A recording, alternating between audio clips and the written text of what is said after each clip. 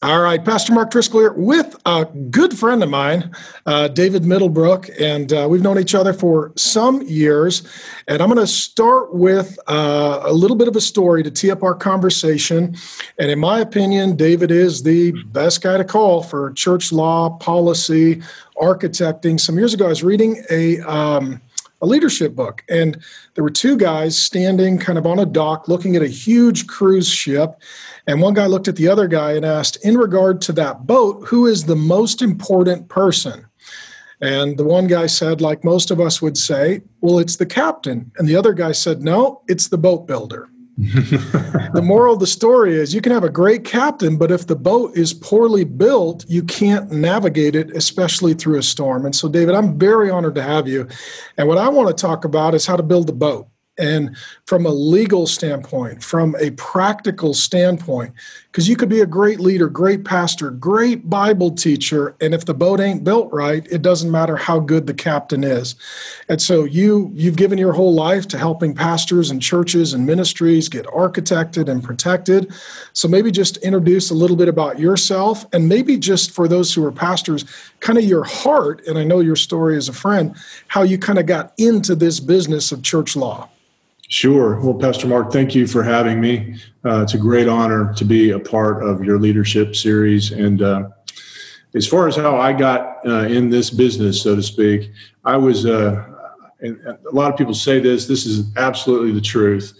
I teethed on the back of a church pew. My first memory on this planet was lying underneath the church pew. My grandmother had a little butterscotch lifesaver that she was rubbing to keep me quiet.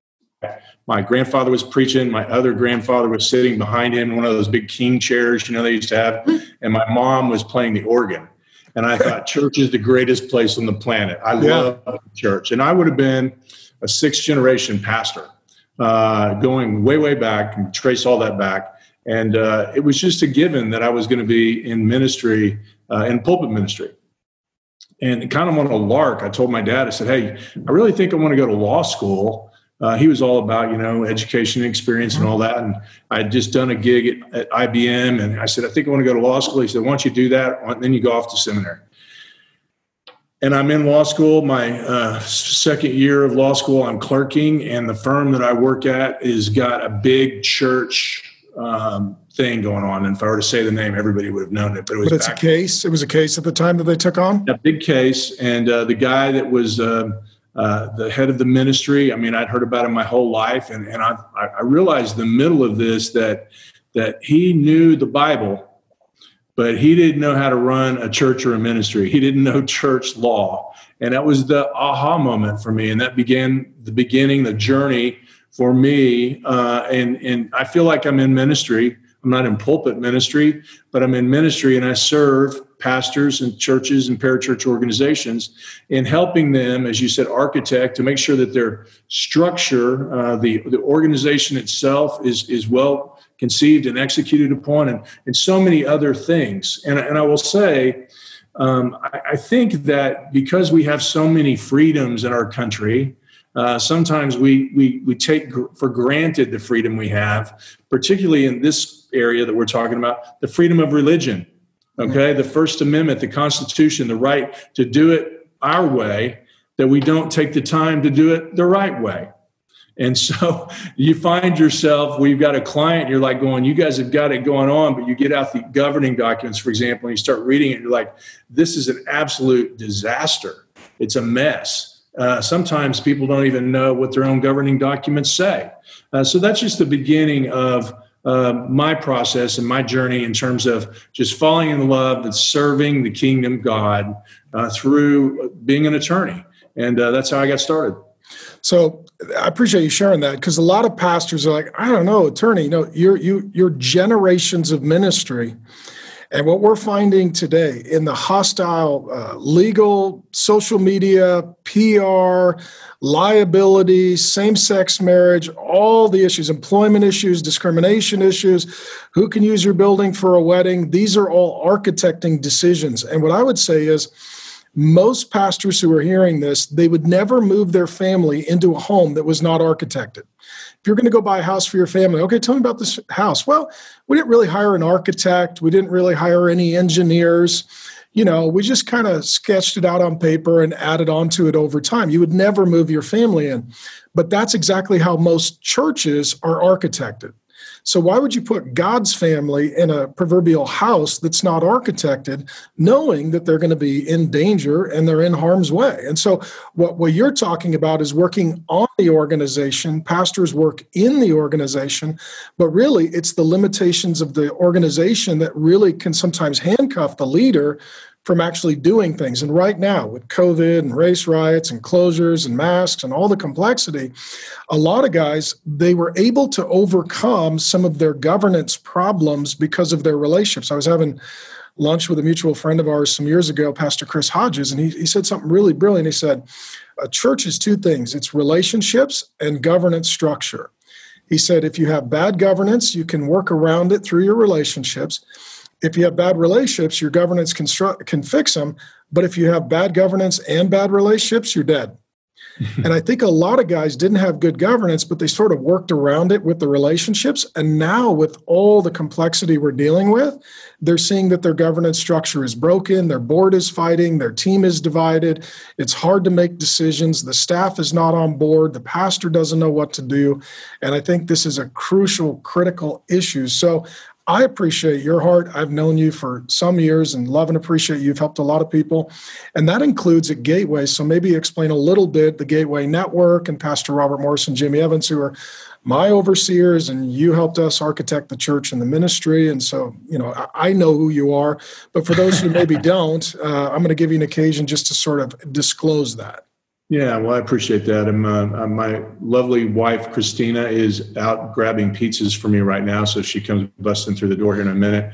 That's what that's about. But wonderful marriage, wonderful life in the Dallas-Fort Worth area.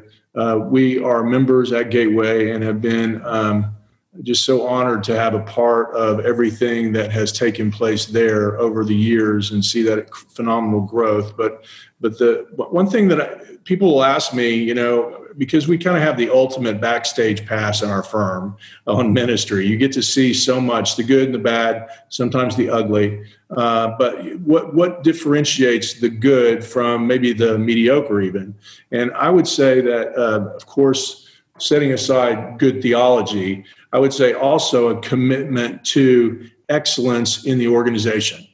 Mm-hmm. And we talked a minute ago just about governing documents. I'm going to not try to harp on that too much, but it's hard to get away from it because from a legal standpoint, governing documents, the articles of incorporation, the bylaws are the foundation legally for the house.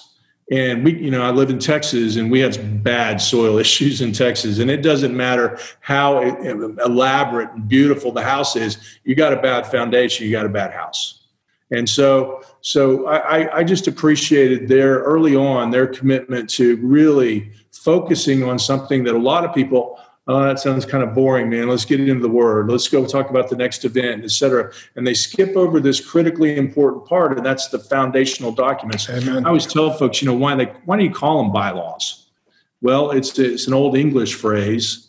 It goes back to the living in the village with the Nottingham and the sheriff and all that. And they would have the rules of the village, and they would post them on a post. And those are the laws by which you had to live. Well, that's what bylaws are. They're the laws by which you have to live. And back to the freedoms that we have in our country, we have the freedom, thank God, in the First Amendment with free exercise that we have the rights in the First Amendment to have free exercise in our religion. We have the right to establish and to architect that correctly. But it takes some time and some thoughtfulness.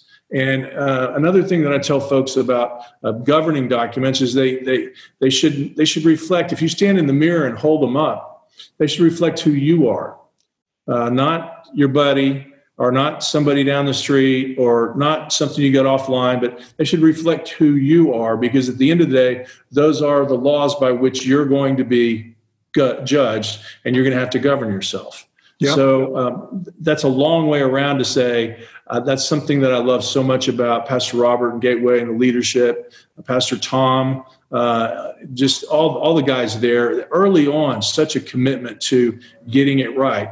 Pastor Chris, another example of just a commitment to getting it right. Before they were big and great, they had to take the time to get it right. And so that's one thing that I would say is a differentiator.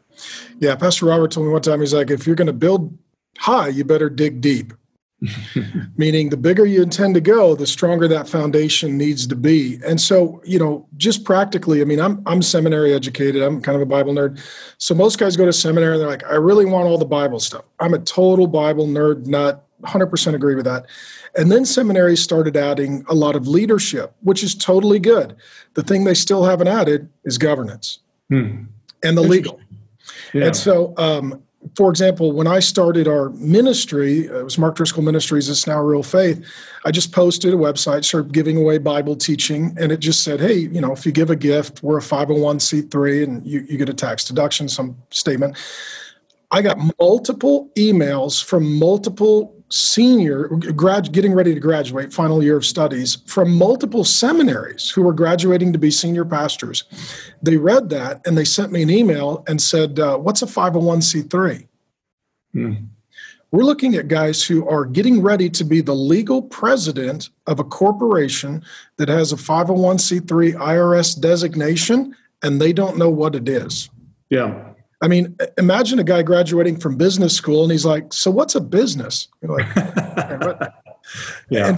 And what happens is we tend to think that's the secular stuff, and it's not. When Nehemiah does all of his architecting, that's governance. When it says that in the Bible we're supposed to be overseers, that's governance. When it says that Jesus is Lord and a king with a kingdom, that's all governance. And so within that, for those who may not know, correct me if I'm wrong, David, I've only seen 2 books written on church law. Is that correct? There's 2 main schools of thought? Yeah, that's probably, in terms of what you're describing here today, I'd say that's probably right. There's not very many. If there's more. My experience, it's you, David Middlebrook, and a man named Richard Hammer that I don't know and not going to speak pejoratively or negatively of. But really, then, if you're a ministry leader, there kind of are 2 philosophical schools of architecting. He is largely connected with the Assemblies of God. You're associated with Gateway. And I've done the research on both. I've come to my own conclusions, which is why I'm interviewing you, because I think that the days, if you're going to own property, if you're going to hire and fire people, if you're going to officiate weddings, you better have yourself buttoned up. And a lot of our churches right now around the country, they're renting buildings and they have no place to meet. If they preach certain issues, they know they're going to get kicked out of their rental. I mean, it is absolutely a very complicated time in every way. But let me ask you, as an attorney, you come in oftentimes to churches when it's a problem. So sometimes you get brought in early to build the house, and you did that for us, and it's going great, so thank you. Other times, the house is on fire, and you get called in like the fire department to find the hose. Right. When you go into churches, without naming any, what are the most common issues, the most common problems, the most preventable things that a pastor could or should have done to not get into that painful place? Well, I think one of the most common things is not understanding who's in charge. There's the legal right to be in charge, and then there's being influential within an organization. And oftentimes pastors, again, kind of skip over the governing document piece, and they don't understand exactly how all that works. I understand that. It's not fun reading. It's not fun to dive in to think about all that, but they'll skip over that, and they think because they're influential within the organization that they must be in charge. And then they wake up to this oftentimes a very dramatic realization that they may be influential, but they are definitely not in charge. And someone's trying to take charge of their ministry, of the church, of the organization. And so that's one thing that we encounter, regularly. There's many other types of things, but if we're going on the vein of organizational governance, that would be one thing that I'd say is very, very common. The board, there'll be a board battle, some issue. It could be a moral failure, and how are you going to remedy that moral failure? Is there an opportunity for that to be addressed? How do you go about addressing it? Who's in charge? I mean, really, it comes to that central theme. Who's in charge? And oftentimes people just don't realize who it is, and are oftentimes disappointed to find out it's not who they thought it was. Yeah, so we, with our friends at Gateway, they use the language a lot of singular headship and plural leadership. Pastor Tom and Pastor Robert, Pastor Jimmy, which I really like, because the Trinity, God's governance, singular head, the Father, plural leaders, Father, Son, and Spirit. We know who's in charge. Jesus comes to the earth. He's the head of the church, and he has plural leaders through human leaders in the church. There are senior leaders appointed in local churches and apostolic leaders over them. And oftentimes what happens in a church, it's like, well, we're a leadership team or a board until there's a conflict between the pastor and the board. And then the question is, who's in charge? And that's where the conflict can come, because if it's not clear who the leader is, then it sort of becomes Lord of the Flies, just a battle, to the bitter end. And usually it's the pastor versus the board or a board member. And I saw that locally here. I won't say the name, but I moved into town and I literally had coffee with over 100 pastors in Arizona before we planted, just to shake hands and be friends and try to build good relationships and get their welcome to the city. And I talked to one guy about governance, and I said, well, what's your governance? He said, I don't know. I don't worry about that. I'm the Bible guy. I'm the teacher. I'm not the legal authority, structure guy. I was like, well, who's the chairman of the board? He said, well, this other guy. I said, well, are you a voting member of the board? He said, well, I'm on the board, but I'm a non-voting member. I'm like, well, then, brother, that's a non-board member. That's exactly. That's a guy who's not even in the passenger seat or the back seat. He's in the trunk. I mean, there's nothing he going to do. And he said, everybody on the board loves me. We all get along great. Everything's fine. I'm not worried about it. I said, no, brother, let me see your bylaws. Let's take a look at this. And he said, no, we're fine. He called me 6 months later. He said, they fired me. And I said, why? I said, some new guys got on the board and they decided that they were going to be in charge, and they read the rules and they realized they could be. So they just fired me. Good guy, hadn't done anything, just board conflict. And he said, up until that meeting, he said, I thought I was the leader. And as soon as they fired me, I realized I wasn't. Well, that's a little rough timing. Yeah.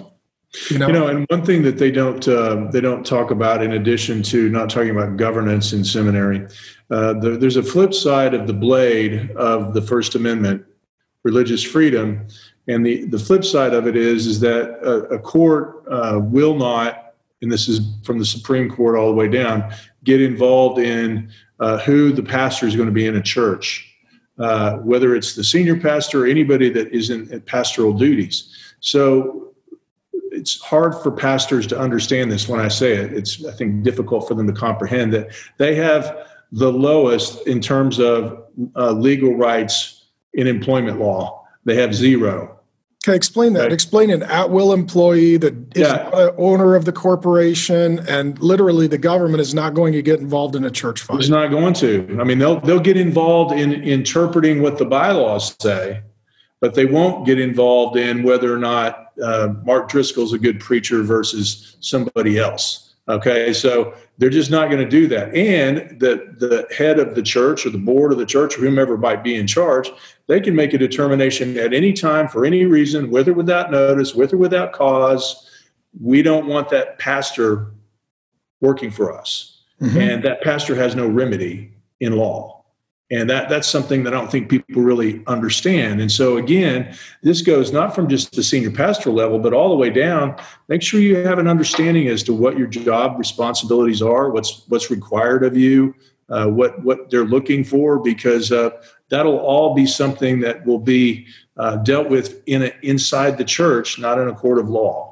So I'd like to pivot then, if you're cool with it, talk employment agreement, intellectual property agreement, bylaws, just give the guys some categories. So to appeal to my pastor friends who are listening, and I love you, I have had probably at least 20 phone calls in the last year and a half. And the call goes something like this, one that just comes to mind. It was a Saturday night, very late. I don't know this man. A mutual friend referred him. And he said, Pastor Mark, I don't know what to do. I've never talked to you, but I'm going to get fired tomorrow. Okay, so here was my conversation with the pastor. And it was, okay, what happened? He said, well, our church does nominations for the board. Every year on Pro-Life Sunday, I preach a pro-life sermon I have for 30-some years. He grew a large church. He's a Bible teacher.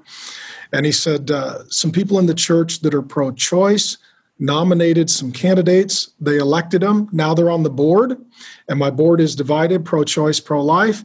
And the pro-choice new members of the board told me that if I preach the pro-life sermon tomorrow, they're going to call for a vote to terminate me as the pastor of the church. I was like, okay. He said, so what do I do? I said, well, you got to preach that sermon. I mean, if these are your convictions for 35 years and you believe that they are right in the sight of God, because they are right in the sight of God, you need to get up and be a prophet and say it. And his wife was on the phone. She was bawling. And usually the wife or the spouse is like the airbag that deploys and absorbs all of the head-on collision between the board and the senior leader. Their family does. And she said, but these are our people and we love them. And if they fire us, who's going to take care of them? She's thinking like a mom. Sure. And this is a family and they're going to fire mom and dad. And what about the kids? And I said, I'm very, very sorry. I said, could you please send me the bylaws? And she said, I don't know if we have a copy. Oh boy, now it's the rules. And so I asked him, I said, well, what does your employment agreement say? And his question was, quote, what's an employment agreement? I said, it's the agreement between you and the board of what it takes to fire you. And if you transition, what happens? I said, do you get severance? Do you own your intellectual property? He asked, quote, what's intellectual property? Yeah. And I said, well, you've been preaching and teaching and writing for 35 years. Do they own it or do you own it? I mean, these people just joined the board like 6 minutes ago, and you've been there 35 years. Who owns it? He's like, I don't know. He's like, well, what can you do for me? I was like, if you don't have bylaws, if you don't have an employment agreement, and if you don't have an intellectual property agreement, legally I can love you, but I can't help you. They fired him, gave him nothing, and they canceled his insurance. His wife was battling a medical condition, and they seized all of his intellectual property, and they didn't tell the church that he was fired, and they kept showing his sermons on Sundays because it was a multi-site video church, and the people in the church were still giving, thinking that he was the senior pastor when they had fired him and gutted him. Yeah. And I've had 20 of these calls. And my point is always, yes, the board needs to hold the pastor accountable, but who holds the board accountable? Because a lot of times it's not just the pastor. Sometimes the problem is with the board. And so talk to us from a bylaw standpoint, employment agreement, intellectual property agreement. Most pastors have never heard of this, but you need one like a life insurance policy. Well, you do, and using that example, of course, I don't know any of the facts, but I will tell you that assuming that there's not an employment agreement, and assuming that he was terminated in concert with the provisions of the bylaws, the termination, the cancellation of insurance, the continuation to use his sermons for the multi-site campuses, and all of that would be perfectly permissible. According to the law. Yeah, here's why. First of all, bylaws are not an employment agreement. And I run into this a lot where folks will say, well, I don't need an employment agreement because in the bylaws I have all the protection I need. And I go, well, wait a minute. Bylaws can be changed. Mm-hmm. Bylaws are not going to be enforced as to whether it's a good deal or a bad deal or anything like that. As long as they're changed, if they get changed correctly, you're out. Well, look at it right now. Not to interrupt, but like right now, not to get super political, but let's just have a little fun. Right now, it's like, hey, we want to do a Supreme Court vote. Well, if you do, we'll just change the rules and we'll expand the court. So you can even have bylaws, and if new board members come in, they just change the number, they change the rules. I mean, in every way, you should consider your bylaws in pencil. And this is where most guys have a problem. Their Bible is in pen, but their bylaws are in pencil. Right. Yeah, and a court's not going to get involved. They're not going to throw open the Bible and make a determination as to whether or not these are good bylaws. What they will do is they will interpret the provisions of the bylaws at the time of the event. Were things done according to the bylaws? But they're not going to. It's called judicial abstention. They will abstain from getting into anything that's religious for the reasons we talked about earlier, the First Amendment. So the first thing I would say is don't assume that you have any protection in your bylaws. And if you're a pastor, particularly a senior pastor, to your point, you need to have an employment agreement. And the employment agreement should lay out exactly what's required of you. I think the more detail, the better. Now you can go crazy. So you're going to preach, you get this many days off. Here's what your sabbatical looks like. Here's what your benefits look like. In case of termination, here's what your transition looks like. And it's always better to negotiate your deal during peacetime than wartime. Yeah, when everybody's warm and fuzzy at the very beginning. When they want you, that's the great time to negotiate it. Now, that doesn't mean that if you've been there for a while, you shouldn't come back and negotiate, because if things are good, most people, they're going to want to hold on to a franchise player, right? And so it's a good time to do it. There's never a bad time to come back around and say, hey, I'd like to get this cleared up.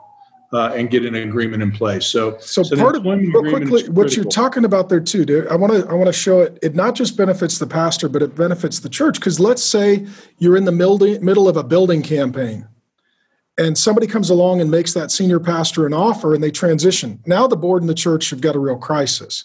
Right. Let's say that you've got a really good Bible teacher, and somebody in town says, we'd like to hire your guy. Our church is a block away.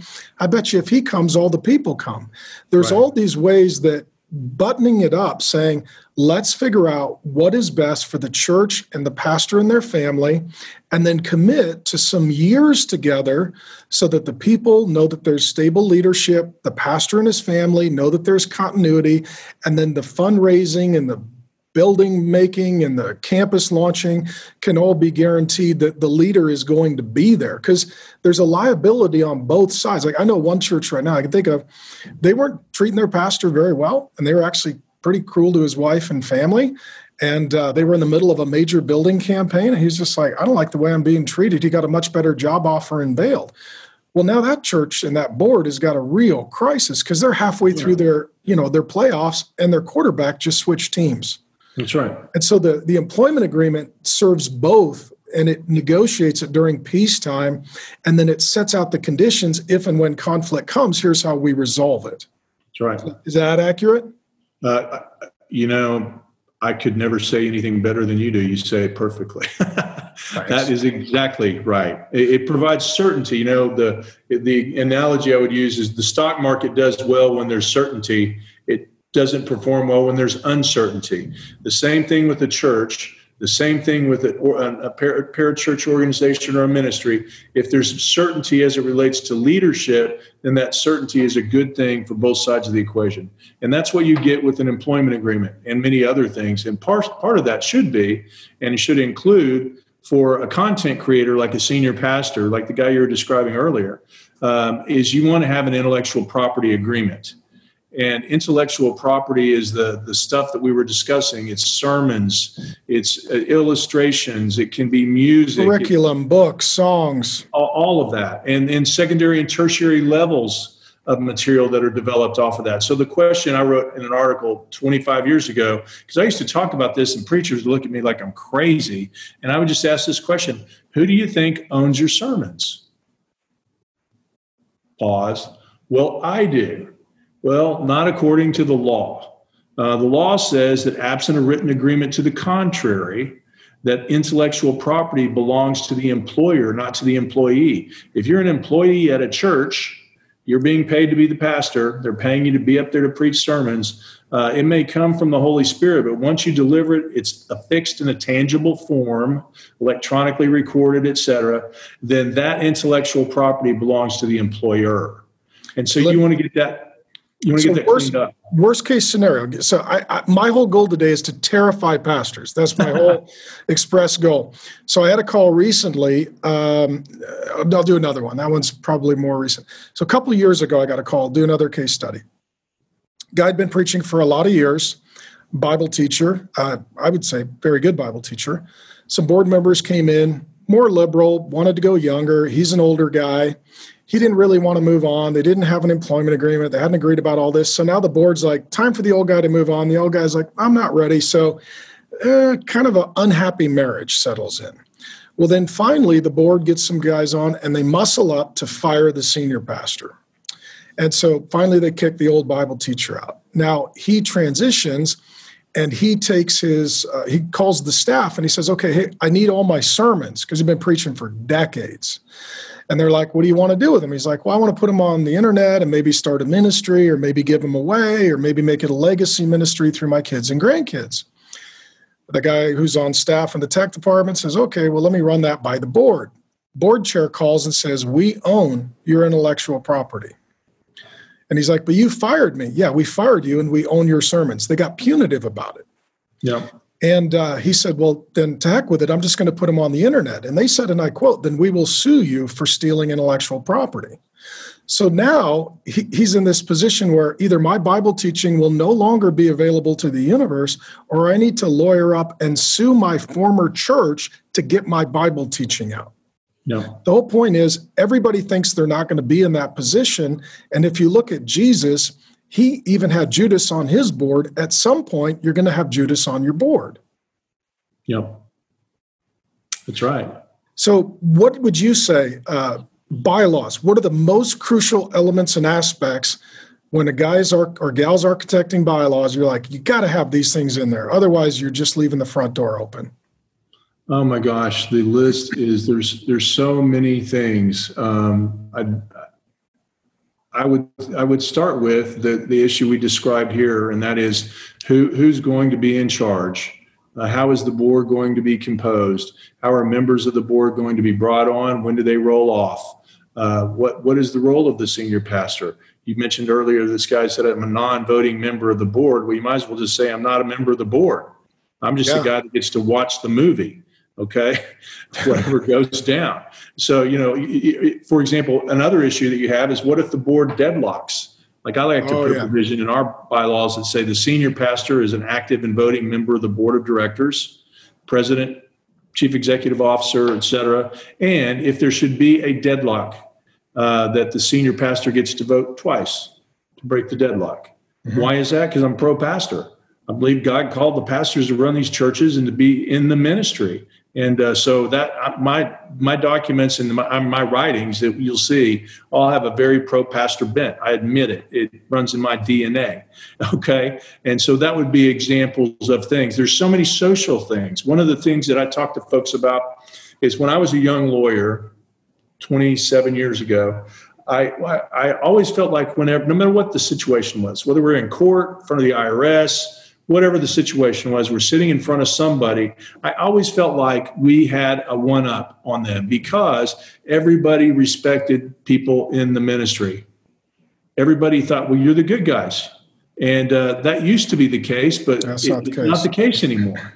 And so you have to go into it and think about, when you're drafting the bylaws, what are the worst case scenarios? Not what's the best case scenario, but what's the worst case scenario? Because I'm telling you, as you've said here today, I could give you war story after war story of worst case scenarios. You would think, I cannot even believe that in Christianity that happens, but it does. So plan for the worst. Believe for the best, but plan for the worst when drafting those documents. So bylaws, crucial, kind of the overarching architecting structure for the senior leader, an employment agreement, agree to terms. Within that as well, part of the employment agreement, intellectual property agreement, and I'll just divulge the one I signed because I've got Real Faith. We give Bible teaching away, and I preach and teach here at the Trinity Church in Scottsdale. So, per you, we signed up and we have what we call an unlimited use agreement. So for $0, the church can use all of my intellectual property, but I still own it. They can use it so that someday when I transition and leave, the next guy isn't going to want all my Bible teaching to be sitting on his church website. He's going to want to do his thing and move forward, and then I'll take it with me over to Real Faith, and that's why we have the two organizations. One's like a light bulb for the valley, the other's like a lighthouse for the nations. And I'm going to turn 50 soon, but I've still got a lot of tread on the tires. But whenever I'm done, there's going to be a new senior pastor, and I need to take my Bible teaching and let that person do their thing. And so part of this is setting it up early on, because the worst thing can be is some people hear this right now and they'll say, we have no money, we have no buildings, we don't, there's really nothing to fight over. Well, then this is the perfect time to button it up, because what if What if you get given a building? What if you get a big endowment? What if you sell a book and, hey, it's the purpose-driven life, and you got to figure out what to do with that. Yeah. And I would say too, sometimes the guys that see these big pastors that are very successful, they'll think, well, they're just very lucky. Sometimes actually they built a system that allowed them to maximize their effectiveness. And it wasn't just an accident that got them to a level of influence. There was an intentionality behind it. Yeah. In that as well, let me ask you this. So in the bylaws and the doctrine, we talked a little bit about bylaws, employment agreement, intellectual property agreement, marriage policy, wedding policy, same-sex wedding policy. There's a ton of guys, they're just using bylaws that are old, or they borrowed them from denominations that are old, and the issue of same-sex marriage was not front and center. How critical is that right now? Well, there's a difference of opinion about this, and I'll give you what mine is, and it's very fixed and firm. I believe that those issues should be addressed in the statement of faith, in the bylaws of the church. Again, the bylaws being the foundation, the governing documents, the laws by which we're going to live. And my argument is, the other's argument is, well, you don't need to put a statement in there about same-sex marriage because that's in the Bible, and you don't have to have that in there, and you can blah blah blah. And I go, well, really, that's the case. We don't have to have anything about baptism or Jesus, immersion, sprinkling. What is your deal? You put it in there. You felt strong enough about baptism. Why wouldn't we put something in there about weddings and that it's only between a man and woman? And then I even go down to one of the last things I say is that the use of the property and that the property is dedicated to the Lord. It's been given by the believers, and it should only be used for biblical purposes and none other. So you can have all this stuff in there. One of the things is, for example, somebody comes to you and says, hey, we love you, Pastor Mark. We love being part of the church. Now, my son is a great guy. You've never met him, but he's getting married. We want to have the wedding here. Yeah, sounds great. And he's marrying a guy. And you say, can't do it. Okay, well, that's your personal opinion. Well, you know what? It's my personal opinion. It's what the Bible says. And in addition, it's what the bylaws say of our church. So you're completely insulated at that point, in my view. Again, some say it's not necessary, that it's an overplay.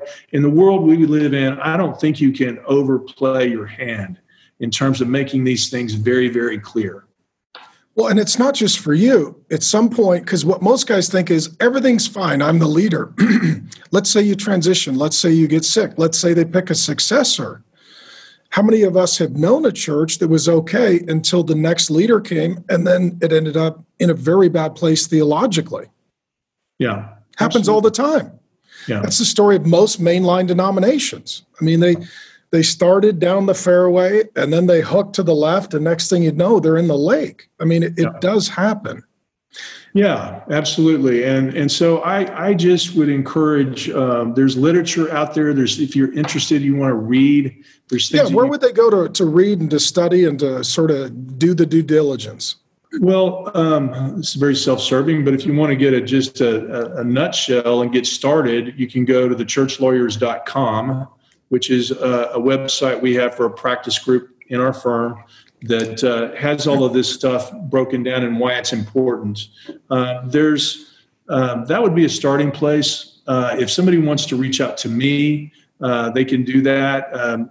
Like you said, there's not a lot of books written about this. There's a lot of articles that we can provide to them, but it's a difficult thing in a sense. It's a specialized niche, and the reason that a lot of this information isn't publicly available is, and hear me, guys, I'm a Bible guy, okay? But I believe that when it comes to architecting an organization, you build it the way you build a football team. Meaning, first of all, you start with your quarterback, and you ask, okay, who do we got here? Do we got Russell Wilson, who, is basically an escape artist? Do we got Ben Roethlisberger, who has the mobility of an oak coffee table, right? Well, who's our quarterback?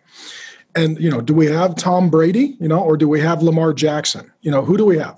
And then looking at it and saying, how do we build our team around the quarterback? And so every church needs to give themselves freedom to take the biblical principles and then find practical methods that work for the leader. So like me, I'm a pulpit guy. I mean, I just took Labor Day. I took my first weekend off since Thanksgiving. I've been in the pulpit since Thanksgiving. Grace turned 50, so we went to Montana. I'm a preacher, man. I'm going to preach. I'll preach my own funeral. I got that covered. If you're not a preacher and you're a team teaching guy, that's just different. If you're a small groups person or a midweek person or a Sunday school person or a worship person, every church and leader's got their thing. And you need to custom architect the structure of the organization to fit the leader. Meaning, you wouldn't hand Lamar Jackson's offense to, Tom Brady. You just wouldn't. It's building the church around the leader. That being said, that's where you need a relationship with legal architects. Because if you build it with your board, the problem is your board members are going to transition. They will build it for them, but the pastor is going to be there. The board members are going to transition. So they can have a voice into it, but ultimately it needs to live through multiple boards and how to get to the next good board. And so I would strongly encourage everybody. This is just a shameless plug, and I've sent a lot of people to you privately, and I'm happy to do it today publicly. Hey, Chris. And Pizza's here. Pizza's here. And within that, you have helped educate me, and I've been able to help educate a lot of other pastors and ministry leaders, and then I send them to you because I'm not a lawyer. When it comes to the drafting, I can explain the concepts, but as far as the legal architecting, I'm not a lawyer. But you are, and you can help. And so I do love you. I appreciate you, and I've had a personal relationship with you to where I get to know you have a great heart for pastors and their families, and you sharing your story that you would have been sixth generation pastor. I think the story you told me one time is the whole reason you got into law is your dad's buddies who were pastors were having problems and you were in law school and they asked you and you were just trying to help your dad's friends. That's how this whole thing got started. That's it. That's it. And it's a very niche area of law. So again, just to get information from you, to contact you, where should folks go? Is there sample bylaws? Is there stuff on intellectual property agreements, stuff on employment agreements? What all can they get there and where do they get it? Yeah, I would start with thechurchlawyers.com. All the contact information is on the website if they want to reach out to us. If they have any specific requests or anything that we can help, we have resources that we can provide to them as well. But that would be the first step in having some sort of beginning a relationship. I will tell folks, oftentimes they say, well, I heard a story about a lawyer and it took all this time and all these custom bylaws and all that. We can do that. I also say we're kind of the Men's Warehouse of bylaws. If you can kind of tell us what kind of suit you're wanting, we can get you one tailored up and in your hands. We don't have to start from beginning. We can literally get you there pretty quickly because we do this all the time. Church governance, but all types of stuff, really the whole spectrum of the practice that touches and concerns the aspect of running the business of ministry. Well, and within that, I'll just throw one thing out and then we'll close. But part of it is, too, for the pastors that are hearing this, if you're not in compliance with your bylaws, you could be in real legal and you could be in real insurance danger. So as I understand it, with kids ministry and things on property, your insurance is covering you as long as you're compliant with your bylaws. If you're out of compliance with your bylaws and policies and something does happen, somebody does get hurt, something does happen, then the insurance company is not going to cover that, which then could leave your church totally, you could be looking at bankruptcy. Yeah, well, we had a case just recently that touched those points exactly, and it was the insurance company determined that an individual who thought he was acting on behalf of the board and the church was not. They looked at it and said, you were out of bounds, and that's not an insured risk, and you undertook all these actions, and so guess what? No coverage. Wow. And so it was a catastrophic outcome for the church. Well, yeah, and there's no pastor who says, I'm just fine getting up before the congregation and doing a fundraising campaign for our legal bills. Yeah, exactly. I mean, and especially, too, they're saying that Barna came out with a report that one in 5 churches, 20% of churches are at risk of dying and closing forever in the next 18 months. And I would submit to you that a lot of that is governance, that it used to be that the big would eat the small, and now it's the fast eat the slow. And if you don't have the ability as a leader to pivot with information and crises and opens and closures, and you have a cumbersome governance structure that doesn't acknowledge a leader that can actually, like a quarterback, make audibles at the line, I think a lot of those churches are really feeling the pain and that they're at risk of dying. They're divided at the board level. They're divided with the staff. There's not a formality of who's really in charge.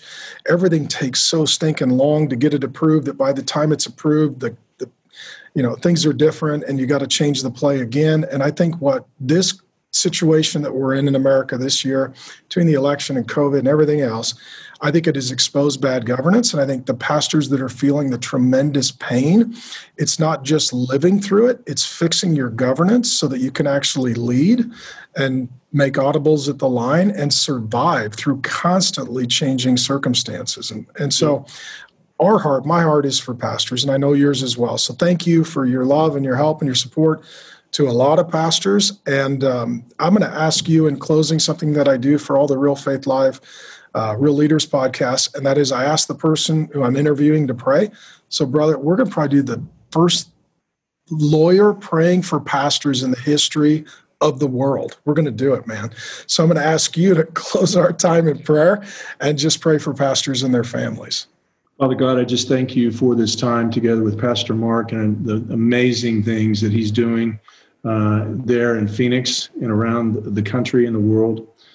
Lord, I pray for those listening that you'll give them supernatural power and wisdom, guidance, and discernment during these very difficult times to help shepherd and guard the church, the Church of Jesus Christ, Lord, and that you would help them to be bold and to be ready for what is to come. And we ask all of this in your precious name. Amen. Amen.